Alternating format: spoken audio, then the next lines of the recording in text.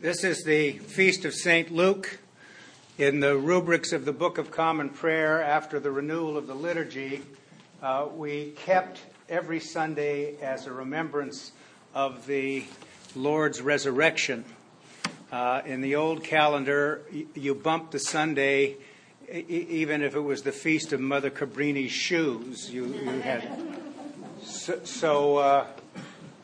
what we do now is that a parish church who has a patron or a title of some sort, like St. Luke's, actually St. Luke's Day was yesterday, the 18th, but we transfer to the Sunday and celebrate it on the Sunday so we can have the patronal feast on a Sunday.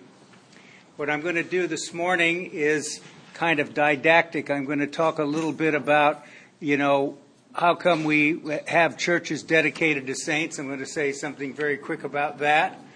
Something about St. Luke. Something about St. Luke's Gospel.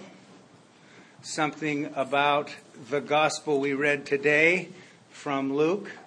And some things about how we might understand the privilege it is of being a church dedicated to St. Luke the Evangelist. The erection of churches in the early church, the color for St. Luke's Day is red because St. Luke was a martyr. So red is the color for martyrs. And in the early church, churches were built over the tombs or the sites of the Christian martyrs. And normally, if the church was built over, let's say, St. Luke's Church, that's what it was called. So that's where it came from. There are more churches in this diocese dedicated to St. Luke than any other dedication.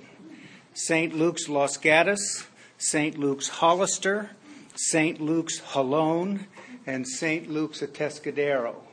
So St. Luke must have loomed large in the days when Bishop Bloch flew in an airplane over the property and dropped a sack of flour on the land that he had to build it here, that sort of thing. So we have a lot of St. Luke's dedications, and I think there's a reason for that. Years ago, the letterhead at St. Luke's said St. Luke the Physician, which is another way to describe St. Luke. And in the Episcopal Church, a number of hospitals that have Episcopal origins are dedicated to St. Luke. St. Luke San Francisco is an example of that sort of thing. So now I'm going to talk a little bit about something that has been on my mind for a while, so I'm going to say it this appropriate now. And that is that all of the Gospels in the New Testament are anonymous. They don't tell us who wrote them. The people who wrote them didn't say, I, Luke, am writing this.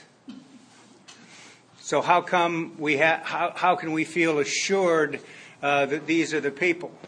Well, we can feel assured to the extent that we understand that in the broad tradition from the jump, those names were attached to the Gospels that we have. So there was a tradition that predates the canonical ordering of the biblical books in the New Testament to say, Mark wrote this, Matthew wrote this, Luke wrote this, John wrote this. But you don't get it from the Gospel itself. There's no attribution to them. But the tradition with a capital T is the location for finding that out. There's no reason to doubt the authorship of Luke's Gospel, and even if you do, what difference does it make on one level, right? Some people just have to, do something. I don't know. But there's no reason to believe that Luke was not a doctor. There are more healing stories in Luke's Gospel than in any of the other Gospels. Luke speaks more about issues of economic justice and equity and stewardship over the creation than any other Gospel. And Luke is extremely concerned about the work of the Holy Spirit. He's the great theologian of the Holy Spirit. So when I was in seminary, what I was taught was the Gospel according to St. Luke is about the presence of the Holy Spirit in the person of Jesus Christ. And the book of Acts, which is Luke's volume 2, the same person wrote both, It is about the transfer of the Holy Spirit from the person of Jesus to the people of God, you and me, the church. So that means that the church becomes both the beneficiary and the fiduciary of the Holy Spirit of God. That we have stewardship and custody over God's Spirit in the world, God's Holy Spirit, and that's an important thing. Luke believed, and his gospel demonstrates this, and so does the book of Acts, that it was part of the plan and purpose of God that the church come into being. Many of the gospel writers, and certainly Paul and some of his letters, gives us the idea that, well, Jesus is going to come again any minute. And by the time you get to Luke, he hasn't come yet. Right? Well, are we going to make any sense of this at all, or think perhaps this is part of the God's plan? And much of the new writing in New Testament studies, particularly from N.T. Wright and others, wishes to emphasize that the kingdom of God is not somewhere else, it's here. So the values that Luke speaks of and Jesus speaks of in Luke's gospel and in the book of Acts have to do with making present the values of the kingdom of God, which are the things that Luke emphasizes in his gospel. And so we have Luke talking about that. Some other things. He's the great theologian of the Holy Spirit, and he's also the historian of the New Testament in many people's view. His Greek, he's the Shakespeare of the New Testament. His Greek is the best, which means it was probably his first language, and he certainly was a Gentile Christian and was concerned about the history of God's work in the world. So I always talk all the time during Easter, the great 50 days, about the fourfold shape and the importance of the history of salvation, and that's what we read in the Bible, both in the Hebrew Bible and in the Christian scriptures, about salvation history.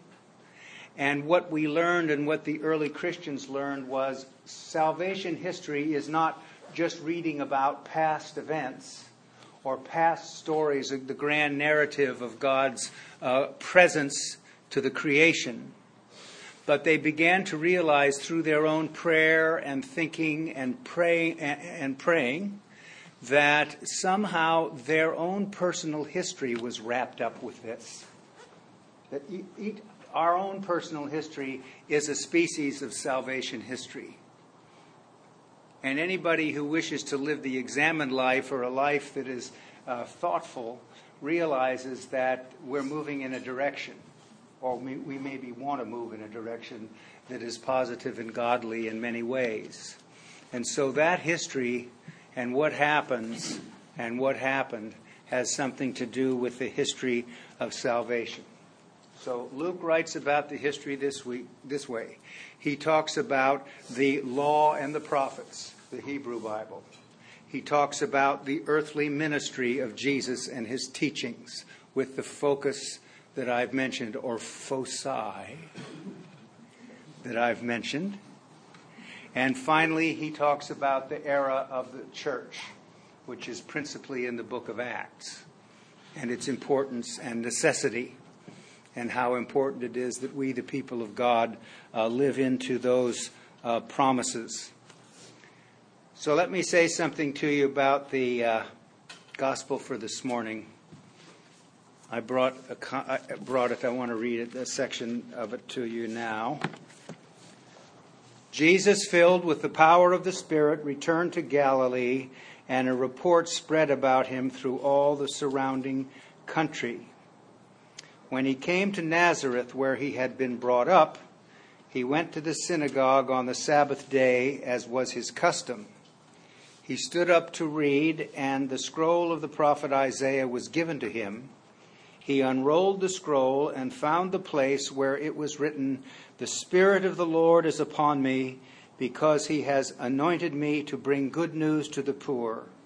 He has sent me to proclaim release to the captives and recovery of sight to the blind, to let the oppressed go free, to proclaim the year of the Lord's favor. And he rolled up the scroll, gave it back to the attendant, and sat down. The eyes of all in the synagogue were fixed on him. He began to say to them, today this scripture has been fulfilled in your hearing. Now, one of the things we learn from this passage is that Jesus knew how to read Hebrew. He could unroll the scroll and read. So somewhere along the way, he got to Hebrew school, and he learned how to read Hebrew. Nobody was speaking Hebrew by the time of Jesus was gone. They were speaking Aramaic. Some of the Old Testament is in Aramaic, principally the book of Daniel. And Aramaic, I would say, is something like the difference between Spanish and Italian. That may not be a completely correct way to talk about it, but that's the difference in some ways. And it was the language. And a lot of New Testament scholars nowadays, not when I was in seminary, they were just copying to this, assume that Jesus also spoke Greek. He lived right next to a Greek town, Sepphoris, and he and his father no doubt went over and did jobs over there. And they've done a lot of research on the Greek word tekton, which is what is referred to Jesus as tekton and Joseph. Well, it meant maybe making wooden implements for eating and certain kinds of woodwork, but it also could mean stonemason. So maybe they knew how to build stuff out of rocks and stones and that sort of thing as part of what it is he learned.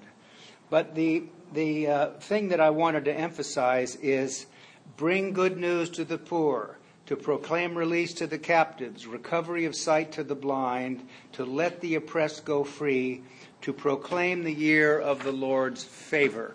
And I think Ernest may say something about, he may be thinking of Jubilee there in some ways. We don't have any evidence that really anybody ever had a Jubilee year, although they talked a lot about it. That was when all debts were forgiven. Property was returned to people who had other people had taken for financial purposes and so forth. But we don't know whether that kind of real Jubilee ever occurred. But we talk about that a lot in our common life in the Episcopal Church these days, because what it means is not it's like thinking tomorrow morning I'm going to get up at 5:30 and I'm going to give away all my stuff. Right? Nobody's going to do that. St. Francis of Assisi did it, and maybe a few people like him, but nobody's going to do it. And what Luke is interested in his gospel is this. He's interested in right relationship with your stuff. And that means how much do you accumulate? How much do you give away? Where's the center of your life in terms of what it is that's important in the material sense, you know?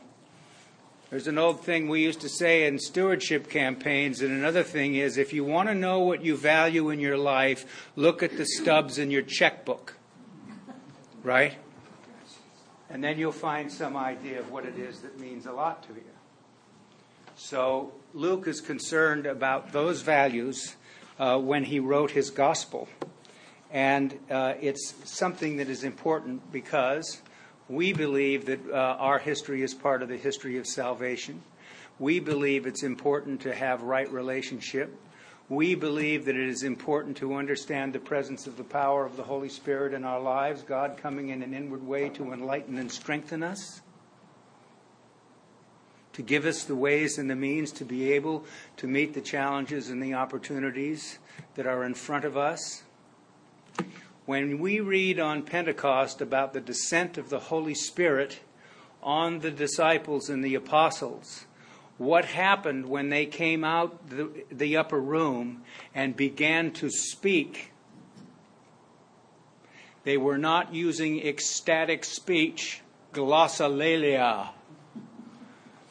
They were speaking in a way that brought to everybody there, no matter what their language, clarity, understanding. And the people who read that chapter, read that part in the book of Acts, in the time in which it was said, you know what this is? This is the reversal of what has happened in the Tower of Babel. So when God confuses the speech of the people because of their arrogance, and they can't understand each other anymore, we see now the work of the Holy Spirit reversing that. I mean, it didn't last forever, did it? I mean, there's a lot of stuff. But it's there for the purpose of telling us, it's possible to get clear. It's possible to get clear about God's purpose for you. And it's possible along the way to be able to be a transparency and a reflection of God's grace and love. We've had many, I want to read, we have this in the bulletin every week, our mission statement. Mission statements can be tricky. Years ago, there was a New Yorker cartoon about 20 years ago, and husband and wife were sitting in the living room, and the wife looked at her husband and she said, "No, I do not think our marriage would be improved by a mission statement."